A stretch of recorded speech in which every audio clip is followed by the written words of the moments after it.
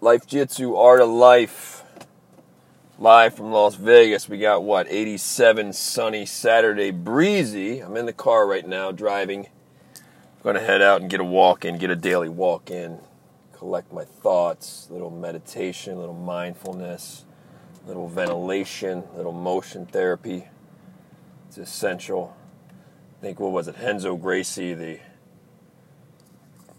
jiu-jitsu and martial arts legend, once said, basically, if you can't take an hour out of every day for yourself where it's just about you, devoting to yourself, then something's wrong with your life. And he's right. No matter how busy you are, you need to make time for that self-love every day. It's got to be a ritual. And I mean, for me, honestly, my body is meant to be run every day. I love to exercise every day. I understand the Sabbath and rest days and the biblical implications, but I love to work out every day. Of course, I do it at different levels, right? I don't run my body hard every day. I'm getting older. The older I get, the more it's about train smarter, not harder necessarily. I pick my spots. I still get after it. There's days, this last week or two, I've had so much testosterone, so much power, so much empowerment, so much motivation pumping through me. I'm in the gym. I'm like a kid. I'm so youthfully exuberant. I'm so amped. And I don't drink energy drinks. At most, I'll drink a cup of coffee a day. Every now and again, I'll have a green tea, a black tea, so two caffeine sources maybe. I do take some of the maca. Sometimes I wonder if that's jacking me up. I have to take some bone broth. That's supposed to be good for the testosterone. Lately, I've been sleeping 5.5 hours a night. And I'm still rejuvenated. So that's a great thing. So here we go. We're going to get a walk in. We got to go to a wedding ceremony. A lot of weddings right now, right? April is like wedding season. So we're going to drive to that. That's always a good time, right? Love's always in the air. Everything. That's like the most positive place you can go, right? Is either a childbirth or like some wedding ceremony or wedding shower. So it's been a lot of that. What's at the top of my mind? I posted a video where I did pull-ups. I don't post a lot of my workout stuff, and maybe I should do more of it because maybe people want to see, hey, this guy's talking about age defiance and empowerment, whatever. Is he real? Does it work? Is he strong? Is he weak? Is he what? Right? People want to see, like, hey, where's the proof of the pudding? Where's the proof of concept? So I decided while I'm still strong, I better start videoing some things, maybe some push-ups, some dips, some pull-ups, etc. So I was just doing bicep pull-ups, and I worked out. I did, 20, maybe 25 to 30 different exercises yesterday at the gym. And my final set, it was my 6th and final set on pull-ups, and I did 24 pull-ups. And so I posted it. What was interesting is when I posted it on Instagram and my social media accounts, as I was uploading that video of the pull-ups, I noticed my form. And in my mind, whenever I do those pull-ups, I always feel like I'm going completely down and I have good form on the pull-ups.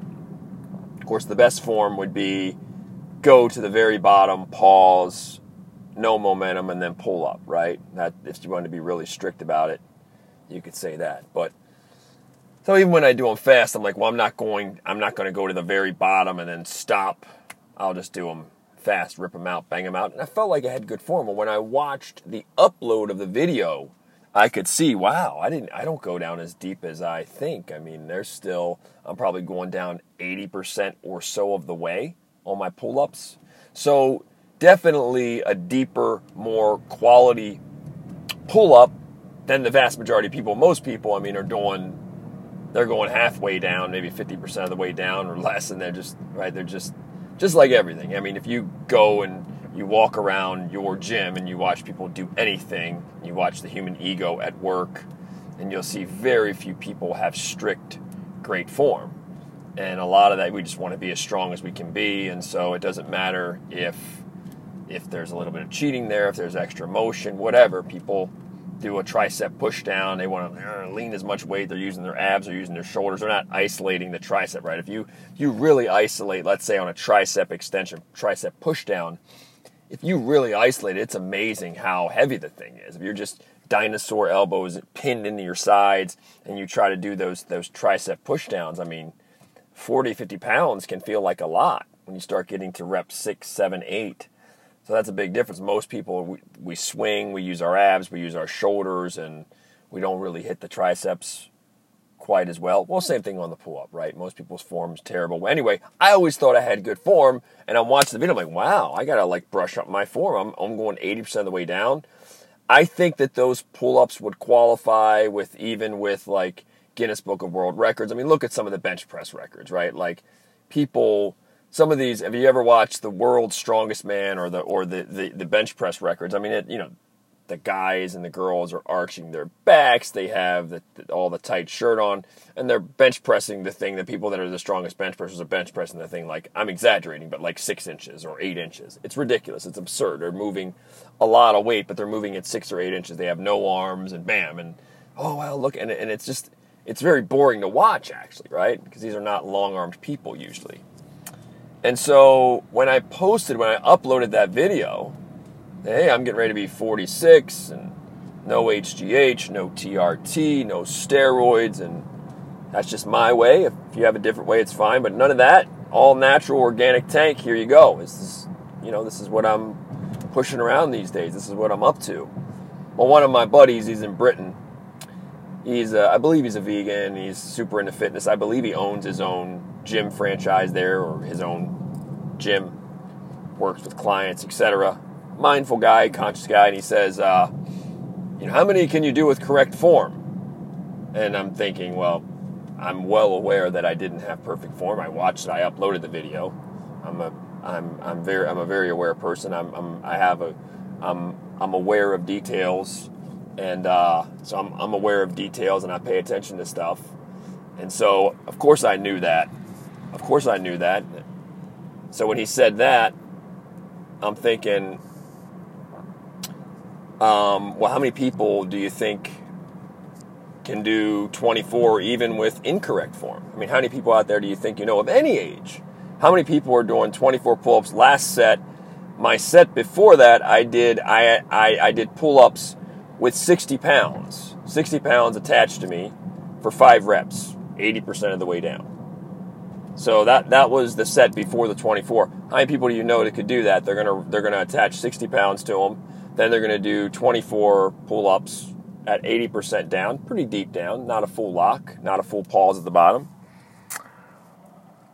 I mean, there's not many. You're not going to meet the vast majority of people on planet Earth, even incorrectly. They're never going to see north of 20 pull-ups. They're just not. And then it got me thinking, right? The strictness of, hey, you don't have proper form, and this armchair quarterbacking. And again, this guy is an enlightened person, good guy, peaceful guy. He's not a jerk or anything like that. But it still got me thinking. You have armchair quarterbacks out there, and you say, my God, if you were to criticize the way most people walk, because I was thinking, man, you think my pull-up form is bad, and actually my pull-up form is probably better than 98% of people's pull-up form. I'll bet you it is. You think my pull-up form is bad. You should see my handwriting. You should see me walk. You should see me do a bunch of things. I mean, it got me thinking. Most people don't walk properly. If you wanted to be a Nazi, a posture Nazi, a posturist, and you want to be a nutrition form, most people, 99% of people, including people who think that they're Jedis in nutrition, are not. If you want to really be strict and pure about a lot of things, my God, there's very few masters. There's very few people in the world doing anything correctly. If you have an ideal and you have perfection, and you compare people to perfection, almost everybody fails in almost every endeavor, almost every movement, almost everything. Most people are not doing something right. They're doing it part of the way right, 3/4 of the way right, but not right. Because most of us are work in progress. Even those of us that are high functioning in a lot of areas, nature's balance, we are all flawed. Those of us that are super talented, super gifted in a lot of areas are usually really flawed in a lot of areas too. We fail more than everybody else. So it got me to thinking, like, wow, I mean, we're all every day. I mean, if you want to do that, and you want to be like a strict ballet coach or something, right? Or you could go and just take that approach and just be like, wow, but this is correct. What's correct? Right? What is correct? It's easy on a pull-up because it's like we'll go all the way down. What's correct? How strong is Frank if people are correct and there's no steroids? Or are steroids correct? Is HGH correct? We could have a philosophical discussion. Is that correct? Should that be allowed? Does that count? If they're not correct, if steroids and HGH aren't correct, then how strong am I compared to everybody else? Even if I did 15 correct all the way to the bottom pull-ups. What's correct? What's a correct diet? What's correct handwriting? Right? It depends on who you ask. It's relative. Right? You can ask the question of, I mean, again, one of my favorite things with Heracles, the philosopher. You can't step in the same river twice. You look at the matter, you observe any matter, it depends on the observer. Are we talking, who's observing it? A 2-year-old? A 5-year-old? A 90-year-old? Someone who's senile? Someone who's lost their mind? Someone on drugs? Someone on ayahuasca? Who's observing it? You can get many different answers for anything. So what's the right thing, the correct thing? I like to think that I know when I spend my time trying to do things the right way, trying to have really good form. I thought I had really good form on those pull-ups. But then I looked at them and I was like, wow, I don't go down as deep as I wanted to. But then I thought, well, if we were to say, again, anything that I do, walking, writing, everything, the way that I organize, whatever, we could just have a field day with almost all of us on everything. We could. Because we would be like, wow, most of us are not doing it right. And by right, I mean perfect. Because perfection tends to be elusive. And even if you get perfection, you play a perfect round of golf, you have a perfect day on the mats, it's hard to duplicate because you get in that mental zone. It's hard to be in those zones. By the way, I just saw begin work zone. That's serendipity right there. I'm driving, I just said zone. You get in that zone, love when that happens. You get in that zone, and then you see zone cones while you're driving in the construction zone. But you get in that zone, but it's hard to duplicate. It's like a magic that happens. Trust me, I'm a perfectionist. Got me thinking I'm a perfectionist. I want to do things perfectly, and I've been paralyzed by perfection before because nothing was good enough. Nothing I wrote, most everything I write sucks. I mean, most of it sucks. If you're a writer, good writing is about rewriting and rewriting and rewriting and rewriting. You want to be a good writer? That's it. The key to it is rewrite. Keep rewriting. And so that perfection, 90% of everything I write, it's just junk. It's trash. And so the process of good writing is writing and writing and writing. You write all this stuff, 90% of which is trash in order to find the 10% or 5% that's treasure, that's worth keeping. It's the same thing when I make a song. If I make a song, songs just come to me mostly out of thin air, by the way, God-given. And I believe I'm very good at music. I don't care what you think because it's not your skill and it's not it's my own expression. It has value to me if it has no value to anyone else. I've never made any money off of it. But I make music out of thin air. And when I do that, the process by which I do it, I normally have to play around. I have to float on top of lyrics. I have to play around, find a hook, find a soft spot in the song, find 10 or 15 seconds to build around. Once I can find those 10 or 15 seconds, we're good. And I can make the song then. And it's weird. By the way, I have a different relationship with writing a song and writing a magazine story or a news story or a website story or media materials. I have a much different relationship. I am a perfectionist if it comes to writing something for a magazine, something for a website. When I worked in newspapers, when I worked for the Ultimate Fighting Championship, I was very much perfectionist, and it used to drive me crazy because I always wanted to be original and I always wanted to outdo everything else I did, and it's hard. It's hard to just constantly reinvent the wheel when you're writing. And so that used to drive me crazy, but music has been so different because music, I just go stream of consciousness. I don't judge it as much. I just enjoy it, and I relax a lot more. I don't try to be as much of a perfectionist in music. I just use it as expression. I just use it to empower me, to uplift my soul, to raise my vibration, to ventilate, and I just have fun with it. And when I write in music, when I write as a writer, my nature would be to try to write something sophisticated, something eloquent, something original, something with incredible flow. When I make a song, the lyrics are very simple usually. I'm still good with wordplay, and I'm very good with hooks, and I'm good with phraseology. But I try to be a lot more simple in song, and I like that, and it eases me, and it relaxes me, and I don't feel the same burden when I writing a story, or writing for a website, or writing for a magazine or a book or promotional materials. Very fulfilling when it's done, but the process to me is very grueling. It's very torturous. You have to sit down for long periods of time. There's a lot of solitude. It's lonely. Most of what you write is junk, so you have to rewrite. So it's a very tedious, laborious task. Making a song just comes out of thin air. Divine inspiration strikes, bam. And that's wonderful. Just to have that just come out of you out of nowhere, just spontaneously. It's wonderful, and it's simple. And yeah, my songs have never sold. Doesn't mean they won't, but they never have. I didn't want to be a starving artist, what I call starving artist syndrome, where you can be phenomenal at singer-songwriting. You can be phenomenal playing an instrument, and you can easily starve. It's an easy space to starve. It's very much a rotten industry full of a lot of exploitation and manipulation and trickery, etc. A lot of promises made, usually promises broken.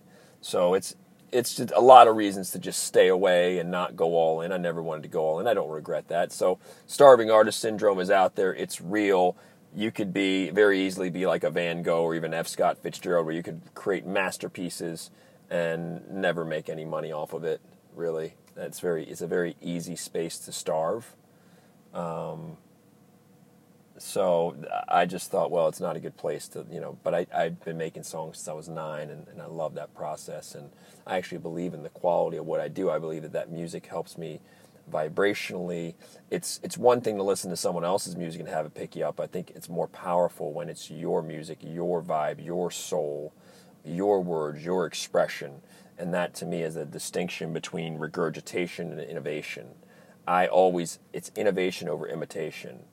So you can read it or you can live it. I recommend you live it. Read it to the point where you learn how to think, not what to think, how to think, and then make it your own. Turn it into your own and innovate and inspire yourself. Don't wait for other people to inspire you, and learn to inspire yourself. Learn to pump yourself up. Learn sometimes to be your own biggest cheerleader.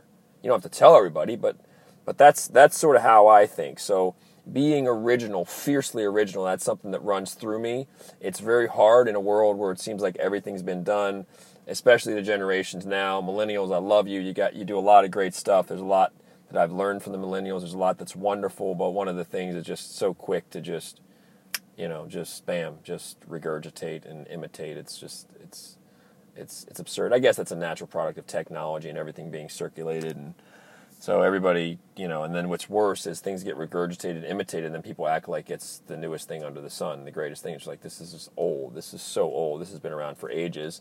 In fact, the versions of it we're getting now have been so babyfied and diluted that they're not even profound, but I have 30-year-old people and 20-year-old people trying to act like it is. I'm like, not profound. That's been done many times. In fact, it's been expressed way better and way stronger and way more sincerity and way more depth. But anyway, that's a hard thing when you're an artist, and when you start climbing the pyramid and you're climbing the mountain, and you start awakening and getting more enlightened and going deeper down rabbit holes, you start realizing what's really high quality and what's not. And what's unfair, it's a crazy thing in the world, is that quality and popularity are often two different things. You can be super high quality and not be popular. You can produce super high quality art that's ahead of its time, or that just doesn't get noticed. It's out there, but it's drowned out in a sea of just average stuff.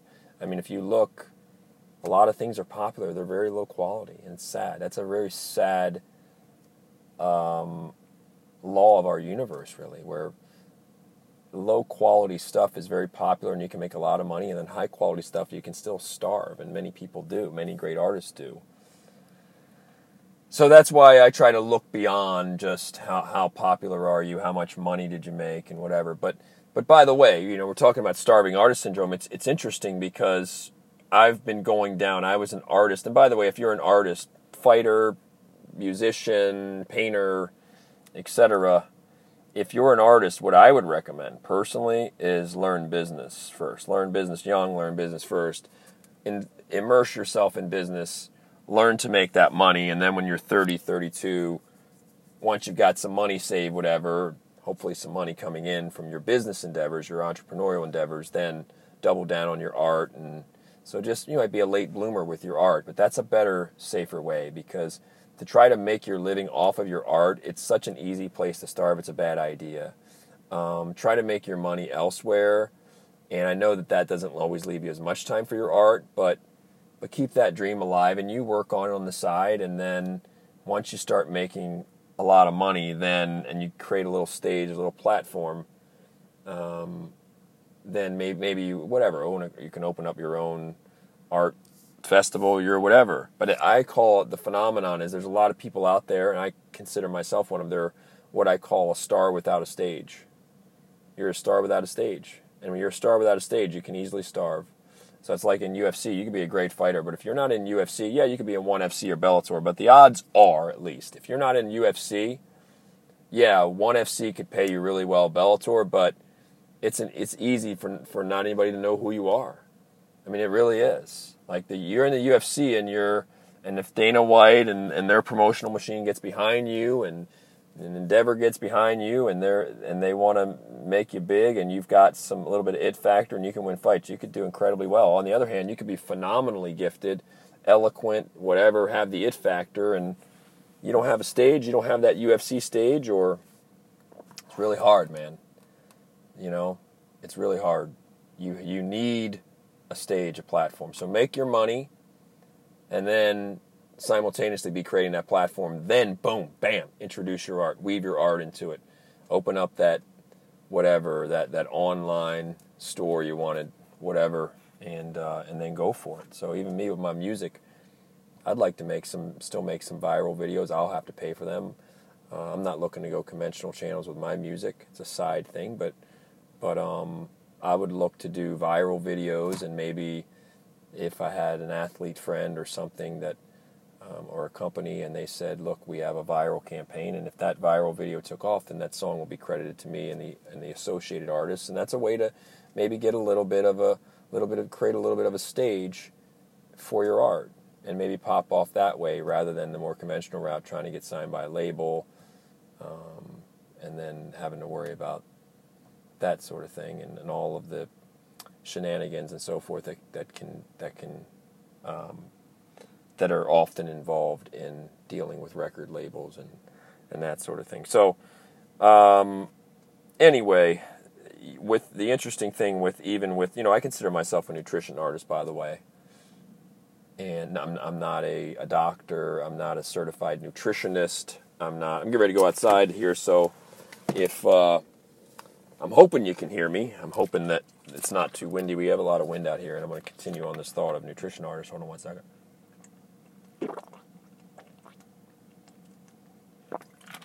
My apologies. You got to get some water every now and again on these.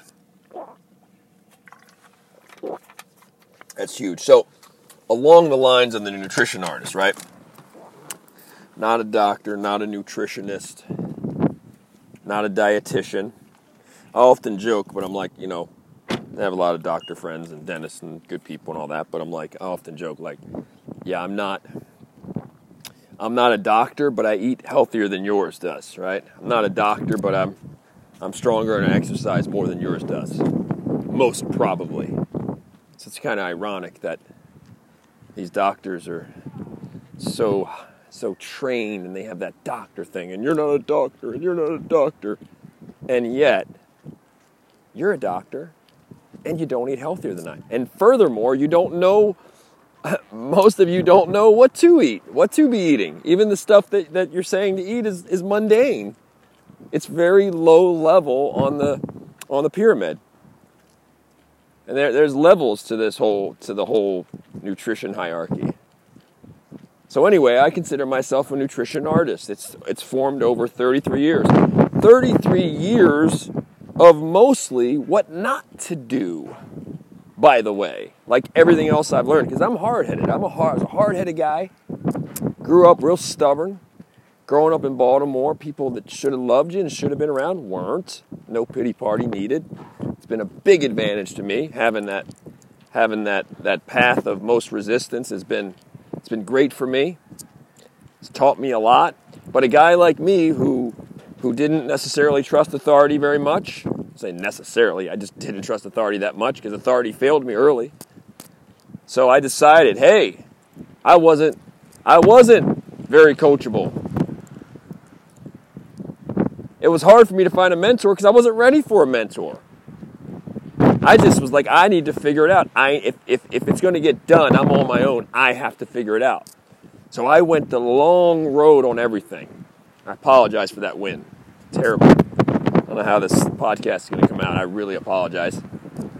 20-some mile per hour winds. It's horrible. I was going to be cycling right now, but I didn't want to cycle on these winds when when you have that wind at your back, you're good. And when you have the wind in your face, 20-some mile per hour wind, it's not fun. But I'd like to get this sun shining down on me for an hour. No sunscreen, maybe an hour and a half. No sunscreen. I believe that sun empowers me.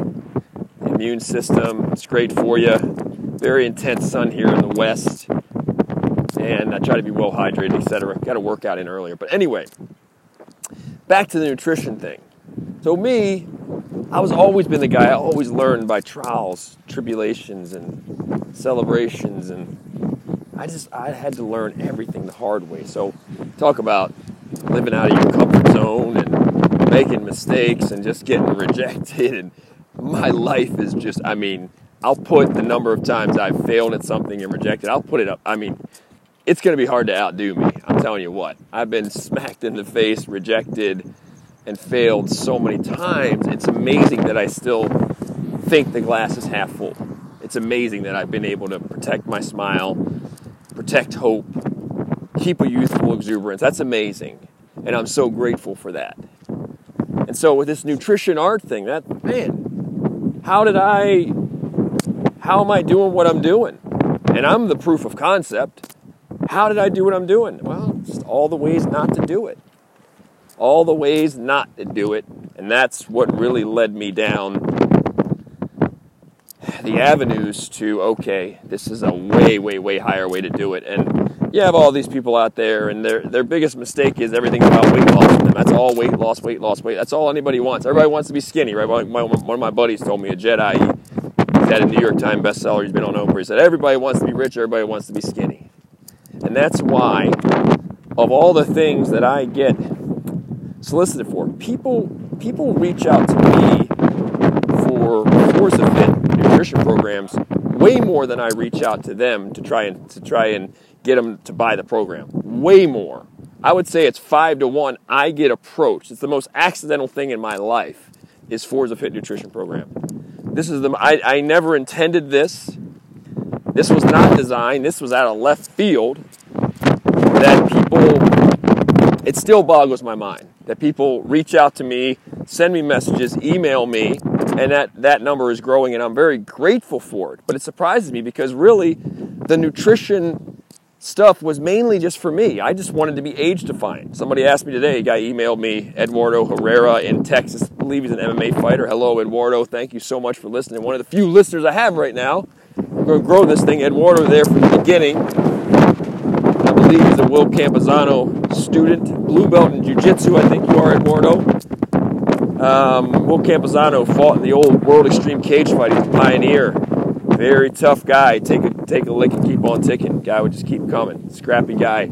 Anyway, Eduardo Herrera emailed me, what's my why? My number one why right now, brother, is age defiance and staying alive. I said, I'm healthy as an ox. I'm strong as can be.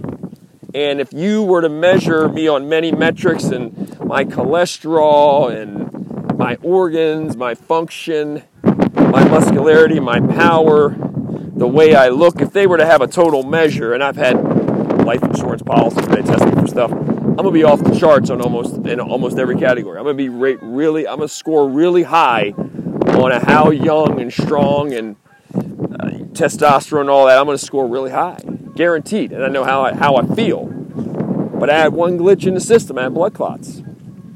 Got them since I was 19 years old. Bypass on the right leg, 27-inch scar on that leg. Nothing to play with. You start getting one blood clot, then you get another, then you get another, then you get another. And they go past your leg. They go past your knee, I'm sorry. Those blood clots go past the knee. It's a problem. It's scary. It could break off, go to the heart, pulmonary emboli, boom.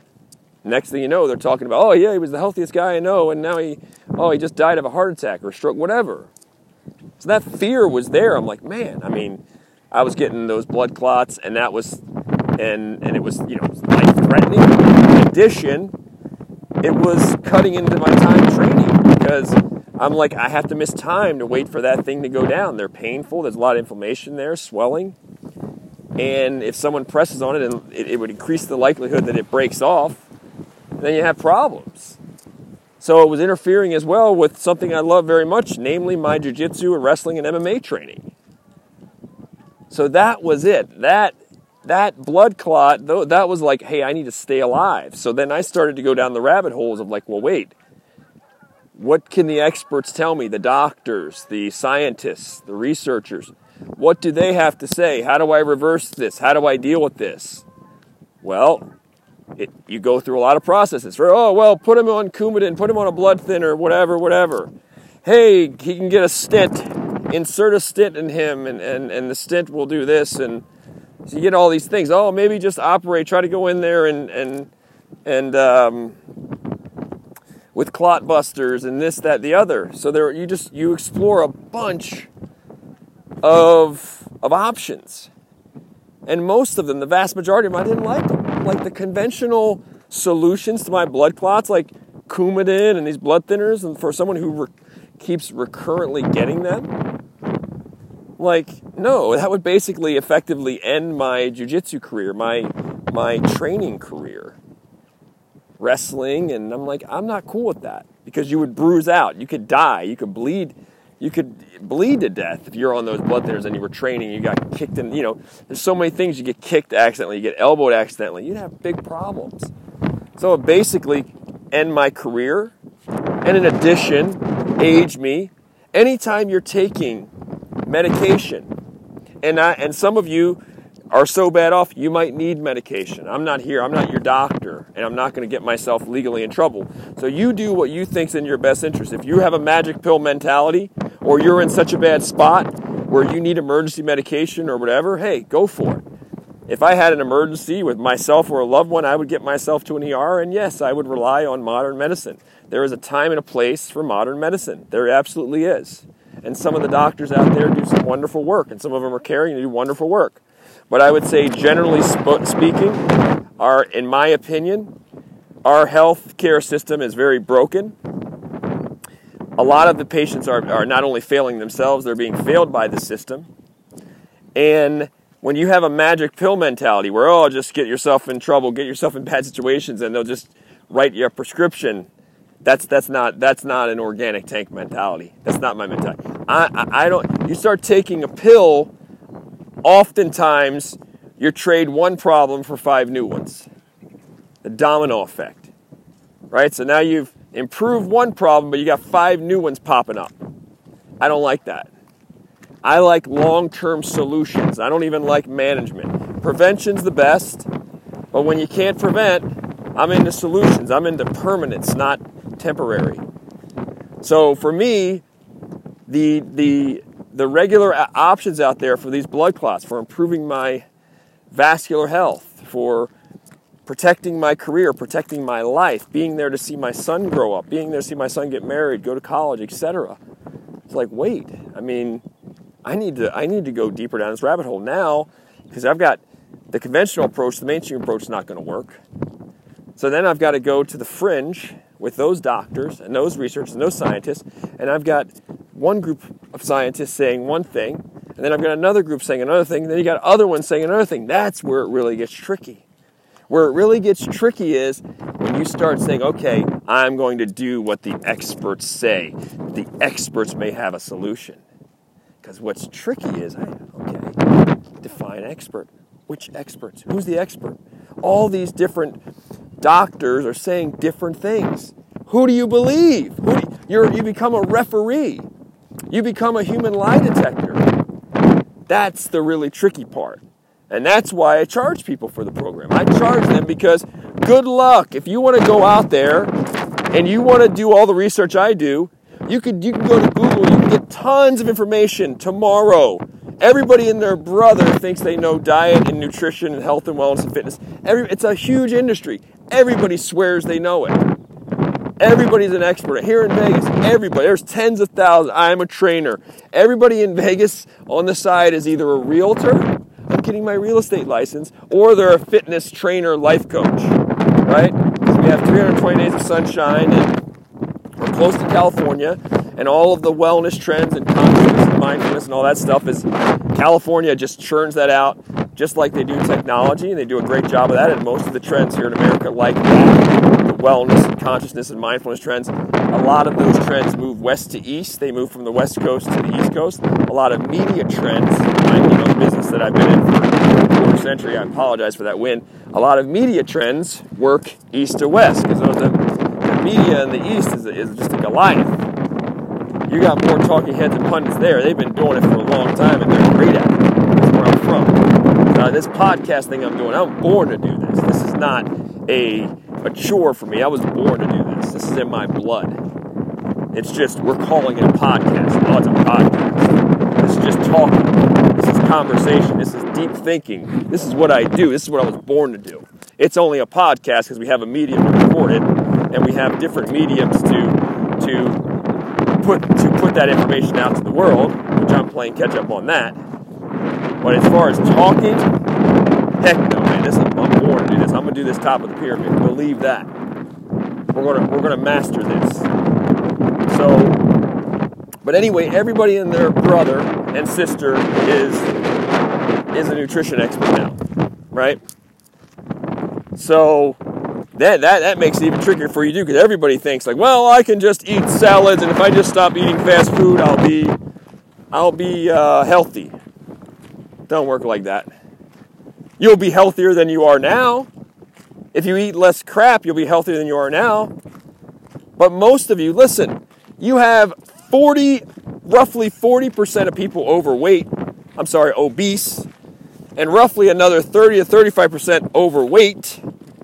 You have 3/4 of American adults that are in a bad way. So you can stop eating. If the fast food dried up tomorrow and everybody started exercising more, that doesn't fix you will improve. You'll be healthier. You'll be less sick, but that's not top of the pyramid stuff. I'm not interested. I'm interested in top of the pyramid. If you're interested in the other stuff, yeah, go hire whoever. Even people, they have a degree, they have a this, whatever.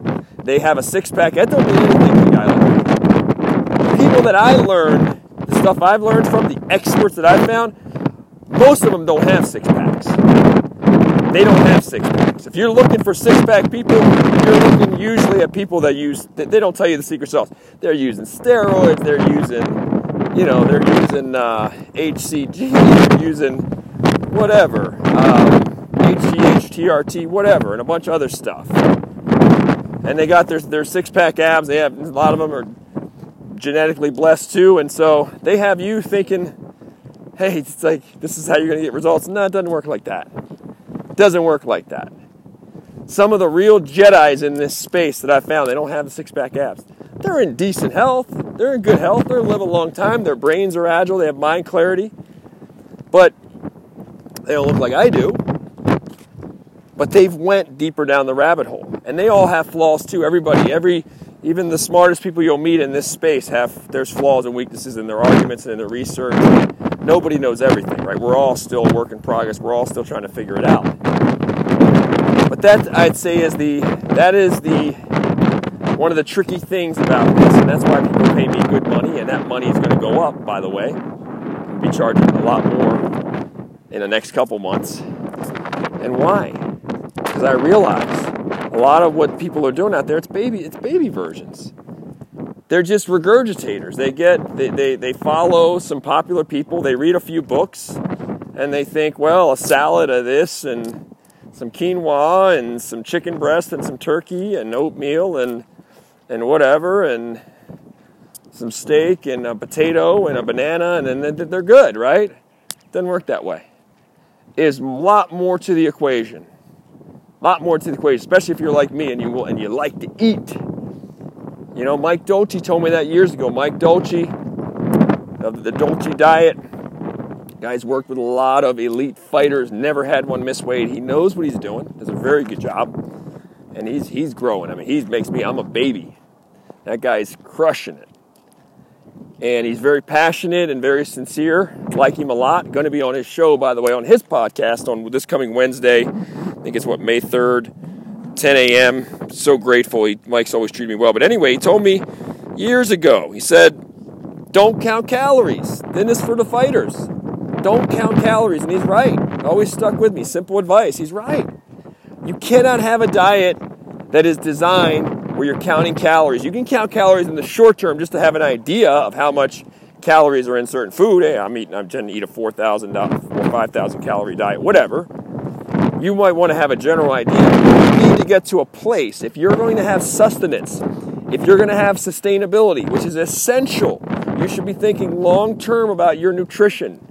You cannot think in the short game. You have to think the long game. When you think of the long game, sustainability is huge. That's where most people fail. Most people will fail on their diet. Within 2 years, they will gain the weight back and have a even higher body fat. It's a sustainability game, folks. It's a long game. And the only way you're going to get that is, as Mike Dolce told me years ago, don't count calories. Your diet cannot be about denying yourself.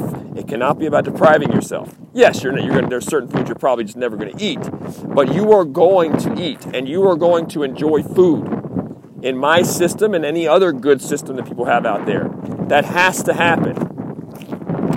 And I'm not talking, again, you have to get away from processed foods. You have to get away from that too. Say, well, I'm eating healthier. I'm eating the spinach or the broccoli, whatever, from processed foods. I'm not down with that. You can always eat healthier. You can eat less crappy and be healthier. And hey, I lost 30 pounds. You can lose 30 pounds and still not be that healthy. Trust me.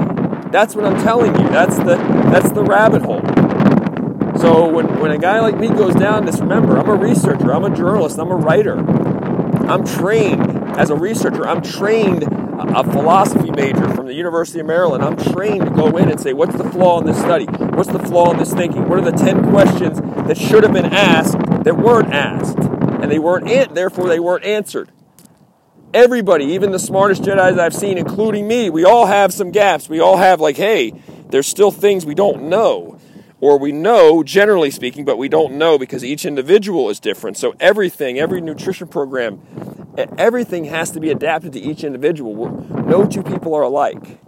We're different ages, we have different goals, we have different taste buds, different preferences, different addictions, different, some people are different pain thresholds.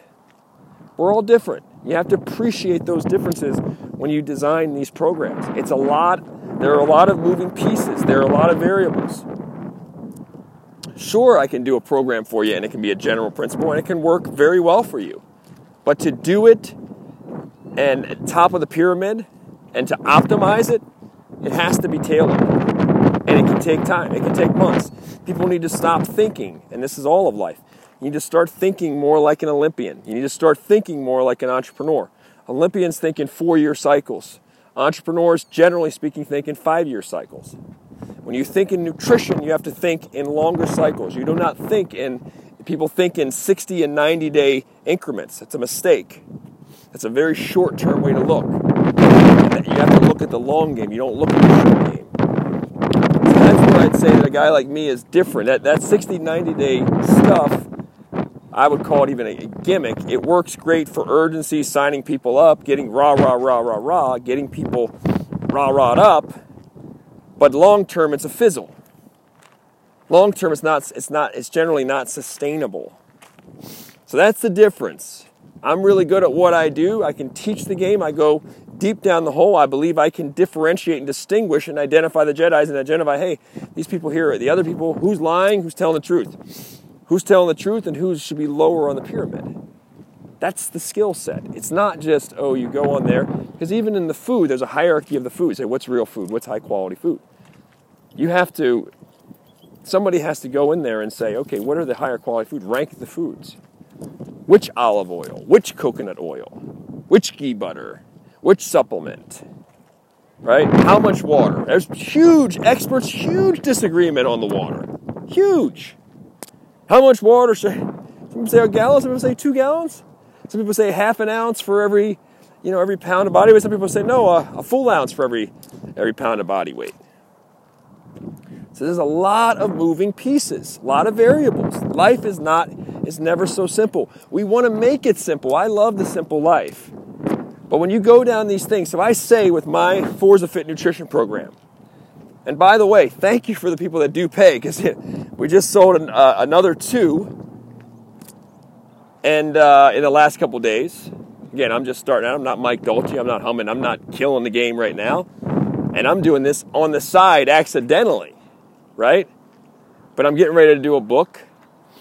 And what I would say is, I'm betting what distinguishes me from the others. I already just explained to you.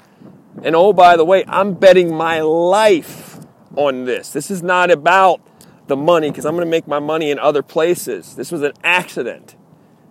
I'm betting my life on this program with the blood, to heal the blood clots, to heal me. I'm betting my life on it. This is not about just, hey, buy my program, 6-pack abs and that. This is way beyond that. My why is way bigger, Eduardo, to tell you. That's the why. I want to stay alive. I want to see my kid. I want to age defy. I want to blow people's minds in 30 years, and they look at me like, holy mackerel, that guy is so young and so vibrant. And what? No TRT, no HGH? What? Make him take a test. There's no way. And I have different views than a lot of people. And because I have different views, I have a more open mind than a lot of people. Oh, he's crazy. He's just lucky. He just hit the genetic lottery. Well, I didn't hit the genetic lottery with those blood clots. And by the way, this is the irony. There are a lot of people out there who have good genes, and they're getting by as trainers because they just have, they have the right curves and the right this, that, and the other. And of course, those people go out of their way. Like the way that I see most people selling their nutrition programs is they're in bikinis, you never see them with a shirt on. They want to show you everything, and some of them are really well built, but that's part of the sell, right? Like there's a lot of like shirtless people and shirtless pics and bikini pics and 6-pack abs, and that's a very good sales tactic, right? If you have it, flaunt it. It sends the real people in, and I don't do that. There, you go look on my Instagram. I mean, there's probably a few of me shirtless after jiu-jitsu. I think there's one, every shirtless pic I have, and I have a couple up there on my Instagram, but they're post-jiu-jitsu practices. They're not Forza Fit advertisements. But what's interesting is when I start talking about genetics, oh, Frank, someone said to me the other day, a client of mine, well, your body's just designed to be lean. Whoa. Says who? I'm more aware of my family tree, not on my mom's side at least. Almost all the Carreras, I'm Carreri Forza now, right? Changed my name, we'll get into that another time with Forza. So my dad didn't know my dad growing up, and a lot's changed. So it's Frank Carreri Forza now, but the Carreri side, almost everybody's heavy. Hardly anybody's really fit in the family. Almost everybody's overweight. I got a cousin in jail who's super fit. He's in jail. Great guy. Super fit. I can't wait for him to get out. I hope him and I can work together. Bobby's his name. Great guy. Great guy, made a few mistakes. Great guy, super honest. He's super fit in jail. Everybody else got, from overweight to obese to whatever. That's almost all the Carreris. I'm the only super fit one in the whole fam. So that should tell you something. I'm the outlier, the unicorn in the family, as far as that goes. So I don't want to hear genes. No. Go do a documentary on the family, on the Carreri fam. Plenty of overweight people, sick people, whatever. I did something different. I live super clean. I'm into the Spartan life. I'm into age defiance. I'm not cool with just sitting on the couch and just Father Time just kicking me over and saying, no, I'm not. I don't just tap out to that. I'm looking to always reinvent. I'm always looking for renaissance. I'm always looking to raise the bar. That is in my DNA. That's in my DNA. I've worked very hard for every curve, every muscle, the 32, 33 years in the grappling game and in the martial arts, sparring and competing in tournaments, hundreds of tournaments. I've earned these muscles, and if I stopped working out for 4 or 5 weeks, I start getting softer. If I didn't work out for 2 months like some people, man, I'll get soft. I don't look like anything special 2 months of not doing this. I'm nothing special. Some of these people with great genes, they won't work out for 2-3 months. Some of them, a guy like Bo Jackson back when he was at Auburn, eating crappy food, was ripped and could run like a gazelle. I don't have those kind of genes. I didn't hit the jackpot, the genetic jackpot. This is hard-earned stuff here. And I'm blessed and grateful that people consider me, I had a friend, and she just hired me. And I've known her family for probably 12 years or so. They're great people. And she has her cousin, who's been in the nutrition space for 20-some years, her cousin. And my friend said she doesn't feel right now. She's at a low point. And one of the things, she's like, I just have to get it together, eating better, exercising, whatever. And so she said, I thought about going to my cousin. She thought about going to her cousin for, hey, write me up a nutrition program, exercise program, etc. And then she had a conversation with one of her sons. She said, no, I want to go with Frank. I was not involved in the conversation, so I'm going to go with Frank. He's the guy. He knows all of that. He's the person you got to reach out to. So she hired me instead of her cousin. And what's interesting about this, she said, Frank, I don't want to put anything on social media that I'm working with you because I don't want to offend my cousin. And I said, that's fine. You don't have to do that. We'll just work in private. And that is flattering. That made me feel really good that she puts her trust in me. She has a cousin there who's blood. She could have went in that direction. But I'm very blessed that people look at me in that regard and they say, look, this is a person that's passionate. He lives it. He's not just reading it. He lives it. He knows what he's doing. Even though I'm not a doctor, I'm not a dietitian, I'm a nutrition artist. I'm like a Gus D'Amato coaching Mike Tyson. I've just been at this a long time, and I know all the ways not to do it. And I'm a researcher, and I got an eagle eye for this is the flaw in this is the flaw in this. I'm not perfect. I'm still figuring it out. In 1 year, I'll know a lot more than I know today. We're all still trying to figure it out. How many carbs per day? How many this? We're all still trying to figure it out. How much water? Which water? The best products? Biodynamic, non-GMO, conventional. Because you can get some conventional out there that might even be better. There's conventional out there, conventional produce, fruits, that sometimes is even healthier than the organic.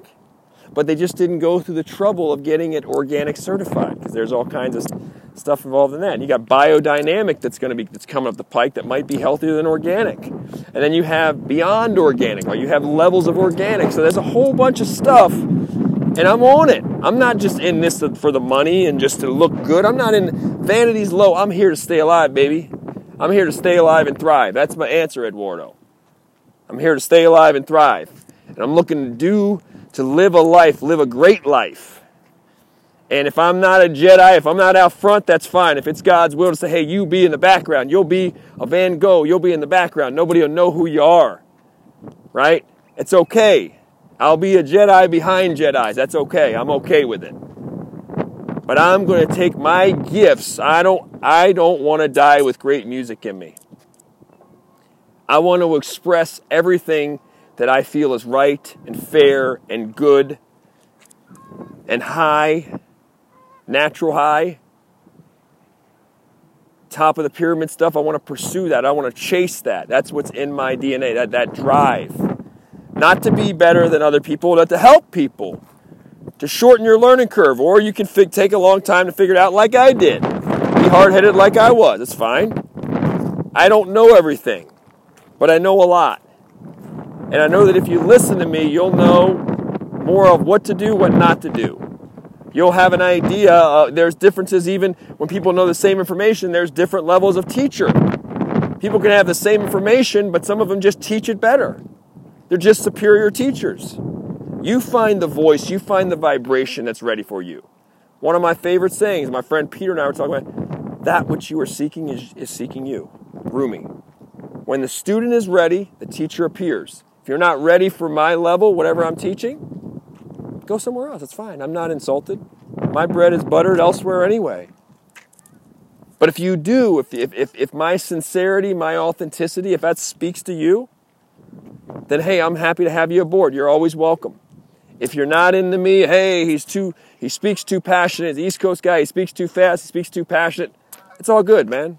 There's 7.5 or whatever billion people. It takes all kinds of personalities and characters to make the world go round, and egos. I'm a work in progress. And so, like I said, this is all a big accident for me. People are flocking to me. A flock of birds just flew overhead. I mean, that's a good serendipity.